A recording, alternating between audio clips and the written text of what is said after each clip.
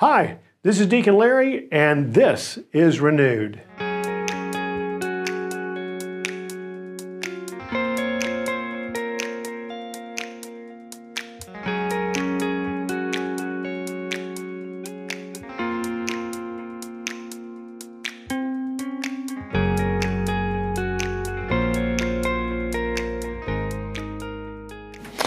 Sisters and brothers, New Year's Day is almost upon us.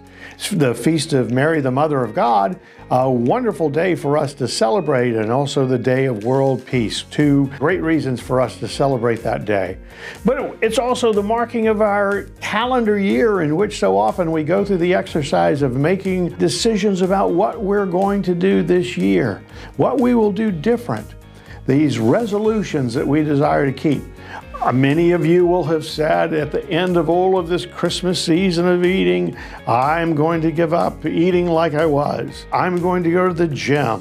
I'm going to spend more time with friends, all which are wonderful and good. But I might offer us an opportunity to say, as we think about resolutions, what's our spiritual resolution for the new year?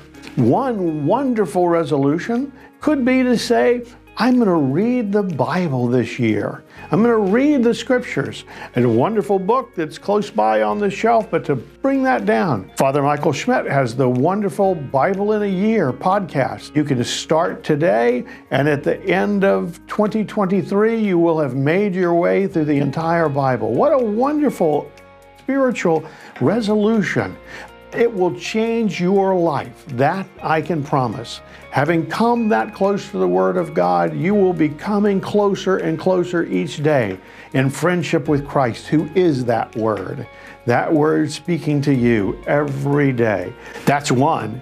Another could be to take up the rosary as a wonderful and beautiful prayerful meditation that takes 15 minutes a day for you to be able to walk with Christ.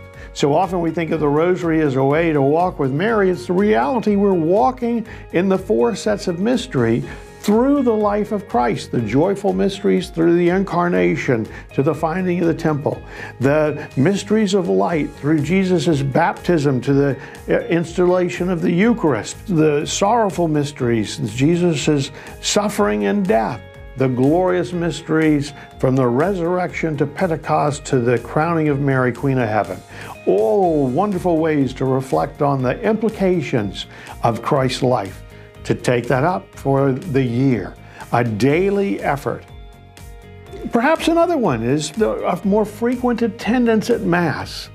Sunday Mass, to take up and if you're not attending every Sunday, to make that every Sunday resolution. Or if you're attending every Sunday, to add a weekday Mass or two. It doesn't matter whether it's here at St. Teresa, your home parish, another parish where you're visiting, a town you're working in, but to add a Mass or two each week. Wonderful resolutions. There are also the resolutions of actions you can do for others, to take up a way of caring for others, our dear brothers and sisters who are poor and in need, through almsgiving.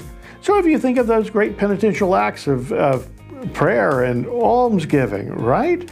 And fasting, those are things that we can take on. Fasting each week through the new year on one day can be a way to remind ourselves of the blessedness of creation and our call to care for this gift that God has given us. So I invite you, sisters and brothers, as you prepare, we've got a couple of days left before we end up in the new year, to take some time and to not only figure out what am I going to do for my physical benefit or my family and friends' benefit, but for our relationship with God. What will I do that will be of spiritual benefit to me and that will be a way of thanking God for a new year throughout 2023? If we take and make a spiritual resolution, even if we're faulty in keeping it every day, we're human, that will happen. But to keep that resolution throughout the year, indeed, we will be renewed.